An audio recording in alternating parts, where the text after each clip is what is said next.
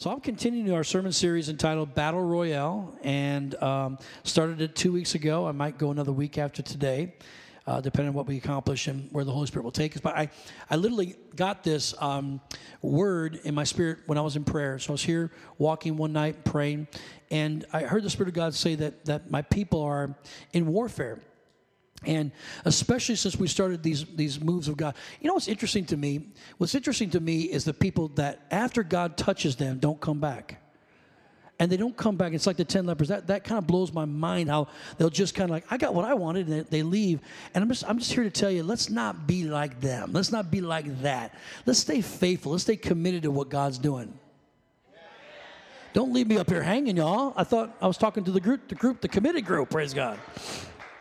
Thank you, 5 claps and 1, okay, praise God. I'm here to tell you that there is a move of God happening here. I don't care what the numbers say. There's a move of God happening here. I've counted in my hand 4 couples that have left our church since the revival. They were here the whole time, and they left our church since revival happened, and they're all middle-aged white people. I'm not sure exactly what that means, but I'm like, if you're middle-aged and white, hang with us. Just don't leave us. Yeah, I'm middle-aged and white. Don't leave. I don't know if they get nervous. I don't know what I haven't found out yet, but I'm going to figure it out. But people leave. People that were faithful are no longer here. So that means you got to take their place. Whatever God's doing in them, God's got to do in them. But I feel like there's a conviction that comes. And if you're not living right, it's going to get exposed. And so, and I'm not here. I told God, I said, I don't care if there's one person standing in this church. I'm doing what you call me to do. Because I know what will happen with God. He trims it all down. Come on. And then he says, now we can take it from here. And so I'm going to let him do that today. I don't want to preach to a bunch of people that love the Packers more than they love Jesus. Love hunting more than love Jesus. Come on, somebody. Love vacations more than they love Jesus. I want some hardcore believers that know how to throw down in the day of battle. And when Battle Royale comes to their household, they know how to fight big, come on, and win. And if I'm in a battle, I want to make sure I got people got my back, praise God. I just can't believe it. So anyways, so obviously warfare has broken out in many people's lives. And it's real. And if you don't know how to deal with it correctly, you'll get in your emotions, and that's where the devil will win. And the biggest place that we've got to fight the enemy is going to be in our thought life. Everybody say, sometimes I have stinking thinking. Come on, just say it. We got to change the way we think, because the battlefield literally is in the mind. If the devil can get a thought in you, that thought will move into your heart. When it gets in your heart, it will create an image. And if that image is negative, if that image is darkness, if that image is of you losing rather than winning, that's exactly the way your life will go. So we've got to combat him at a level of our thinking unlike we've ever had before. You've got to see the word of God come to pass in your heart before it comes to pass, and you've got to believe it's possible here, but you also got to believe that it's possible here. You've got to tell your mind to be obedient. Somebody say amen. Proverbs 23:7 says, for as he thinks in his heart, so is he. Eat and drink, he says to you, but his heart is not with you. For as he thinks in his heart, as he thinks in his heart, so is he. You are what you think you are, and you will have what you think you will have. No more, no less. Whatever gets into the thought process becomes the essence of who you are. For as a man thinks in his heart, so is he. He becomes that. And I want to just declare this, that all the praying over you in the world that we could do will not negate your responsibility to renew your mind to the Word of God. I don't care. We can pour oil over you until it's an oil slick on top of your head. Come on, somebody. We pray for you, every service. And if you're not willing to change your thinking and allow God's word to work on your mind and in your heart, nothing of change or real value will come about. And the story of the prodigal son probably captures this best. And most of you know the story, but let me just rehearse it with you real quick. The young man, He was the son of a wealthy father. He had a brother as well. And he was taken care of. He was literally raised in the lap of luxury. You know, he had a silver spoon in his mouth. In other words, he didn't have any wants. And one day he decided, you know what? I want to live for myself. I don't need my father telling me how to live. I want to live the way I want to live. So he goes to his dad and says, Dad, I know you've got an inheritance for me, and usually that inheritance comes once you die, but I want my inheritance now. Don't wait till you die. I want it right now. And the father says, Son, it is your inheritance. Therefore, if you want it, I'll give it to you. And he gives his son the inheritance. And we know the story that he went out and he went and he spent all of his money on riotous living or partying. That's what that meant. He was a party animal, you know. He went out and had lots of friends, and he went out to the bars and the discos or whatever they go, the club, and he went and he partied and had a good time, doing whatever he wanted in the flesh, and all of his money was gone. And when the money went dry, the friends they were gone as well. They went away. Notice that always happens. So he is now in a place where he hasn't eaten for days. He's starving. He's got no money. He's got no place to lay his head at night. He ends up in a field next to a farmer who has pigs. And every day he watched them pigs eating.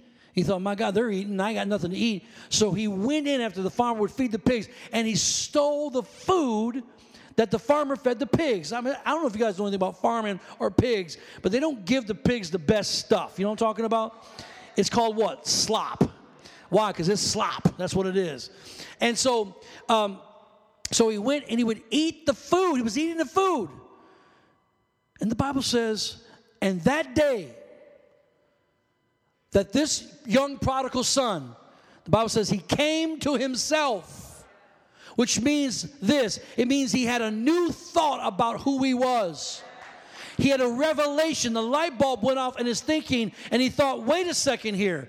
I used to live in the lap of luxury. I had servants. He said, my father was a good man. He said, I know I have messed up. The first thing he recognized was, I need to repent of what I have done to myself and my father. I've sinned against him. I've sinned against heaven. And I got to go back to my dad and tell him, and I will ask him, just make me one of your hired hands. Make me a servant. I'm not worthy to be your son. And my dad's a good man. He may not make me a son, but I know he'll take me in as a servant because he's got a good heart. And the Bible says he had that moment, an epiphany, a revelation, a new thought. And he decides, now I will go, and I will go back to my father. When he goes back to his father, the father sees the son, and he runs to his son and hugs him, and they embrace and they kiss, and I've missed you, and all the things that go along with that. You were dead, and now you're alive. You're lost, and now you're found. And he said, Father, listen to me. Please forgive me, for I have sinned against you, and I've sinned against heaven. I thought I could do it on my own. I thought I could live without you, Father, but I realized I can't live without you.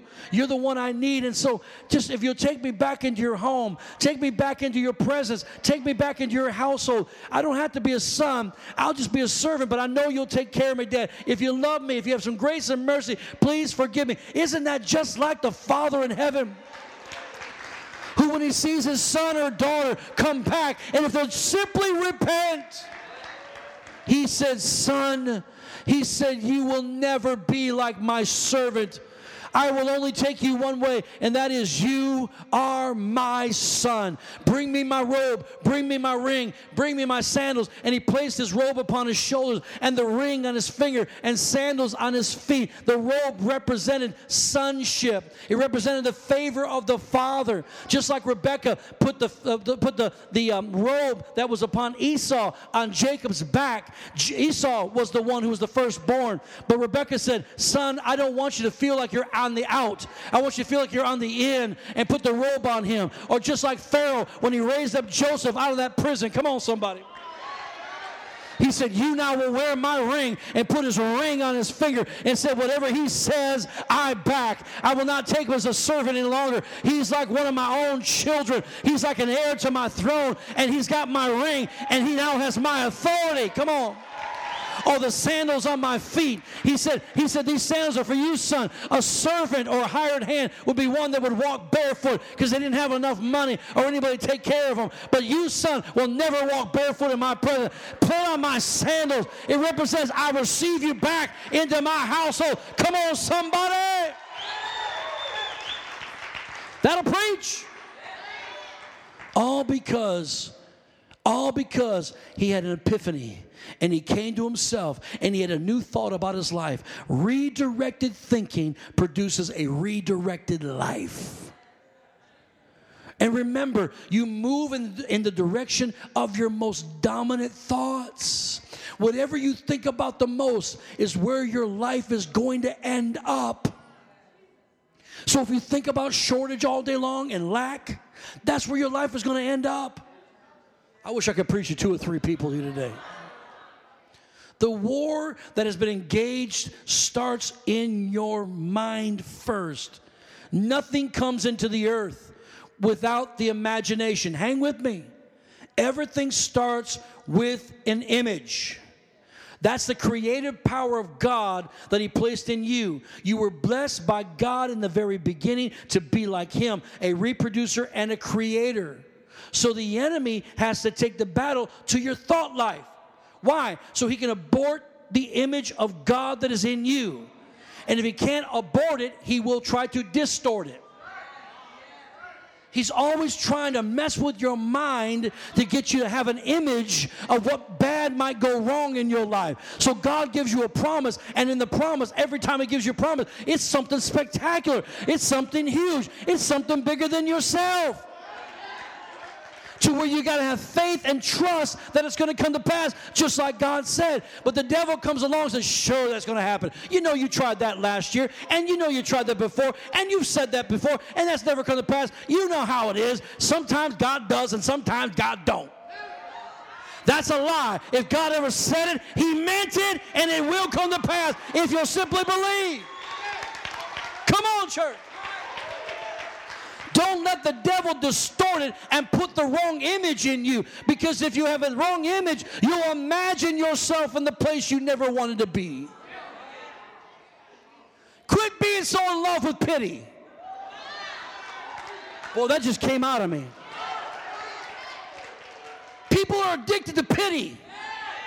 Feel bad for me. Feel bad for me. The best thing I could do is not feel bad for you, kick you in your behind, and say, get up out of that mess, and you go ahead and march forth where God told you to go. Quit bellyaching. Dry up your tears. Come on. That don't sound like love. That is love. When you coddle somebody, they will end up dying. If your child runs out into traffic, what do? Timmy. Oh, Timmy. I don't want to offend him, but there is a big truck coming. Timmy, come. What would you do? You'd scream, Timmy, stop. You don't care if he gets offended. You're saving the boy's life.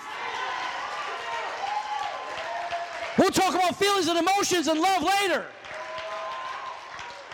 Sometimes you just got to be that aggressive, especially when it comes to the devil. Feel sorry for the devil. He had his chance. Don't let him take you to hell with him. 2 Corinthians 10:3 says, for though we walk in the flesh, we do not war according to the flesh. Get out of the flesh. For the weapons of our warfare are not carnal, that means fleshy, but mighty in God for pulling down strongholds, casting down arguments. That word arguments means imaginations and reasonings. So here we have the devil. He said the devil's trying to get us in the flesh, and God says you can't walk in the flesh. You can't war in the flesh. Your weapons are not in the flesh. I know you want to knock the devil out. I know you want to jump and kick him in the neck. I know you want to put him in a rear naked hold, choke hold, and take him out. But you can't fight him with your natural hands. You say, I'll cuss him out. I cussed the devil out last week. Cussing him out ain't going to freak him out. Ain't going to change his mind. He's just making you more fleshy. And you'll be cussing him out next month and the month after that too. That ain't the plan of God. You got to take the battle out of the flesh and get it back in the spirit where you will overcome and win. Because the weapons of God's warfare are mighty for pulling down strongholds and imaginations and reasonings and every high thing that exalts itself against the knowledge of God. Bringing every thought thoughts into captivity to the obedience of Christ. Church, we've got a responsibility to make sure our thought life lines up with Christ's life, lines up with the Word life. I got to bring down that imagination that tried to creep up inside of me and tell me I'm going down, or give me a pride and lofty vision of myself, one that's not of God, to position myself in a place I don't supposed to be. That's terrible language. English says terrible, don't supposed to be. But it sounds good. Amen. In other words, I can't allow the devil to put the wrong image in me. Did you hear me? I got to root it out. Why? Because it becomes a stronghold. It lays down roots in my life. Church, you've got to understand, you got to get it out of the flesh, that war, and in the spirit where there's victory. If you sow to the spirit, there's life. If you sow to the flesh, there's corruption. Because thoughts create strongholds that hold you captive in the spirit. What's the stronghold? When you say stuff and believe it, and then the image gets inside of your thinking. When you say, I'm a failure. Failure. I'm not good enough. I don't add up. I'm broke as a joke. I'll probably never get over this situation. That's one I hear all the time. He ripped my heart. I'll probably never get over it.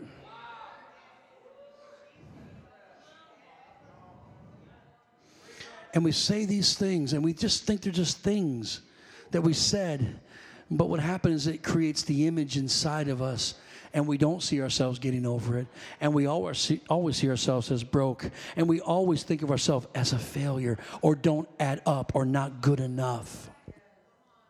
These thoughts create invisible prisons that hold you captive. And every time you try to escape the prison, the warden or the devil throws up another image of how you're incapable of ever getting out. Ever notice that? God shares something with you and it's exciting and you get pumped up, and the next day something happens. And that lie whispers in your ear, see? Just like it always has been, see? That's the warden, making sure he goes click, click, locks that lock in that jail cell to keep you in that place so you'll never, ever come out of it. So how do you escape? You put the battle back in the realm of the Spirit. You got to change the arena. You have the authority to change the arena. If you stay in the flesh, cussing, angry, mad, frustrated, disappointment, depressed, whatever it might be. If you stay in the flesh, I'm telling you straight out, you listen to me, you will lose the battle, period. Why? He's too good. This devil's too slick. He's antiquated. He's done this he has done this for 6,000 years. Amen. I say he's stupid, but he's not an idiot. Anybody stupid go against God, but you're not an idiot, because he understands how men work and how women work, and he knows what buttons to push in you, and he'll keep you in the flesh. But if you just say by the Spirit, I'm not staying here any longer. Look what John 6:33 says. Jesus actually said, it is the Spirit who gives life. The flesh profits nothing. Keep on cussing.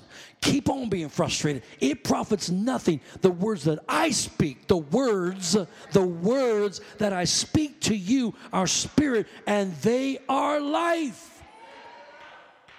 So Jesus, we said last week, was in the wilderness, and he was being tempted, led by the Spirit to be tempted by the devil. 40 days and 40 nights. He's there, being tempted, and the devil comes to him 3 times. And each time, the devil said, you better get out here. I'll cuss you out. Don't mess with me today. I'll punch you out. I'll slap you. He can't fight him in the flesh.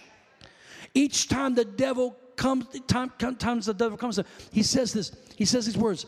It is written.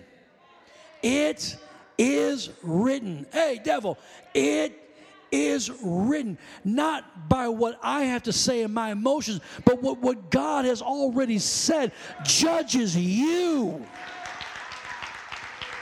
That's called confession. Confession in the Word of God in the New Testament is the Greek word homologio, which means to say what God has already said. And it now then puts the devil in a position where he cannot upbraid. He cannot go against that word authority. So you see how the devil wants to keep you in your emotions? So you won't speak the word.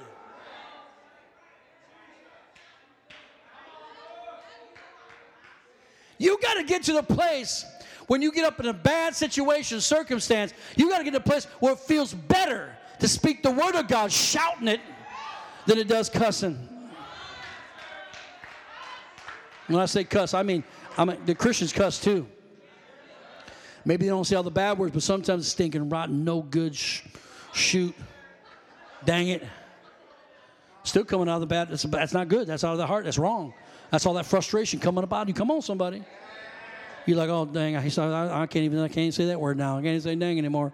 That's just a cuss word. I'm just telling you, what's in the heart comes out the mouth, and it produces the fruit. I don't know if the connection's being made, but I can't say it any more plain than that. So Jesus, he's able to do it. How does he do it? Defeat the devil? By the word. Well, look what it says in Ephesians 6:10. Finally, my brethren, be strong in the Lord in the power of his might. Put on the whole armor of God that you may be able to stand against the wiles of the devil. Because why? The devil is coming to you, but you're going to whip him. No problems.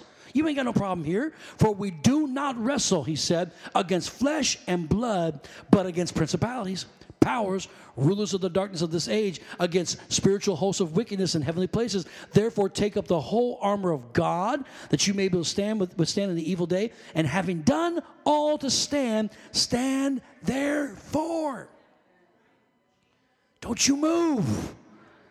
Having girded your waist with truth, having put on the breastplate of righteousness, having shod your feet with the preparation of the gospel of peace, above all taking the shield of faith, wherewith you're able to quench all the fiery darts of the wicked one, and take the helmet of salvation and the sword of the Spirit, which is the only offensive weapon he's got. The rest is defensive. The sword of the Spirit, which is the word of God.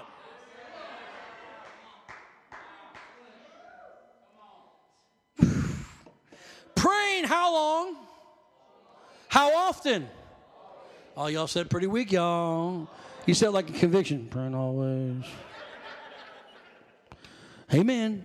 I know y'all love it when I say I'm praying here at the church. I can see it in your faces. You like that your pastor prays. I think you really do. I think you're grateful that I pray, and that's a good thing, and I feel that. I really do. But I got to say the same of you. I want to look in your eyes and go, I'm thankful that you're praying. Because 5 minutes on a Monday is not enough, guys. You got to find time with God every single day of your life. It don't have to be long, but it's got to be sincere. It's got to be real. Amen. So we pray always, because why? We're taking the battle to the Spirit, right? He said, praying always with all prayer and supplication in the Spirit, being watchful to this end with all perseverance and supplication for all the saints. You cannot win the battle without being in the Spirit. And what is the Spirit? What is Spirit? The Word. His Word is Spirit. My words have life. They're spirit and they are life. And the Word of God becomes, in the Spirit, becomes the sword of the Spirit. So the Word has transformative power, and it will transform everything about your life. Whatever your deficiency happens to be currently in your life, if you'll just take a time, Google it. Don't be lazy. Get in there. Find out what your problem is, whatever it is, and then find the Word of God that speaks directly to the point of what you're going through. And then once you find it, you start meditating it and speaking it every single day. And you will find that your thinking will begin to shift into the right direction. That's why the worst time to be lazy is when you're in war. But I've noticed when I get in war, I want to lay down. I just want to watch Netflix. I'm telling myself, I just want to lay down. I want to chill. I'm just going to go home. I think, I dream about it. I'm just going to go home, and I'm just going to lay down on that couch, man. And I'm going to watch some television. I ain't going to let nobody bother me. I said, nobody, get out of here. You know, that's how I feel. I'm going to be by my, and it never works out that way. God will never let me do it. And I know if I do it, let me tell you something. When you are silent, it is a position of defeat.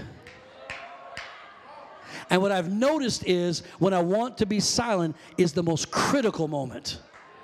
I got to recognize, I just want to lay down. I am so tired, I can't think straight. That's the moment. I say, I'm going down to church, or I'm getting in my car. I got to be alone. I got to be with God. And that first 5 minutes, it might be it might be the worst struggle I've ever had. But after that, I break through, and now I'm on the other side, and I know that I've touched heaven, and I got vigor and vitality again, and I know everything's going to be all right. Are you hearing what I'm saying? I took the battle out of the zone of being in the flesh, just lay down and quit and just take a time out. Some of y'all just going to look at me. Okay, that's cool. That's cool. That's cool. Look at Proverbs 18, verse 20. A man's stomach shall be satisfied from the fruit of his mouth. From the produce of his lips he shall be filled. Death and life are in the power of the tongue, and those who love it will eat its fruit. Didn't say death and life are the power of God. Didn't say it was in the power of the enemy. It says in the power of your tongue.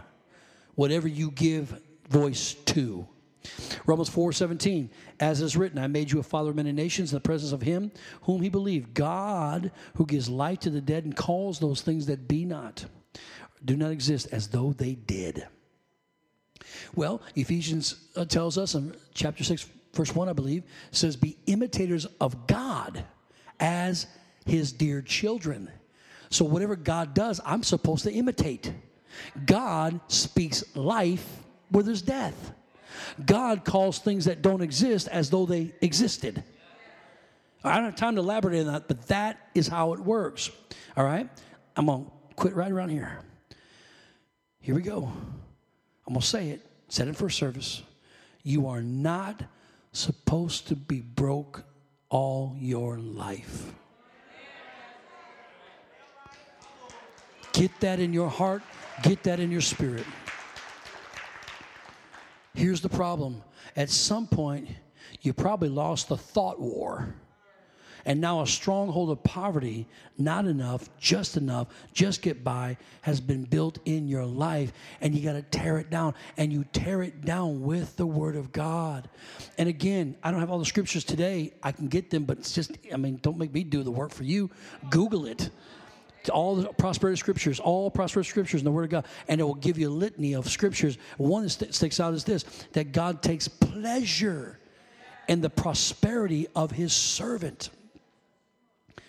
It's God's good pleasure to give you and I his kingdom. Is God broke? He walks on wealth. He walks on streets of gold. He made his gates. There's 12 gates into his heaven. 12 of them, all of them solid pearl. His throne is made up of jaspers and rubies and diamonds. God ain't got no problem with prosperity. Because it's not in his heart to be greedy. It's always in his heart to give. Whatever he has, he wants to give to his children. You have a daddy who loves you and a daddy who wants to prosper you. I'm not talking about so you can say I'm filthy rich and now you can live in the lap of luxury and that's it. If that's what we're here to do, just shoot us and get us out of our misery now.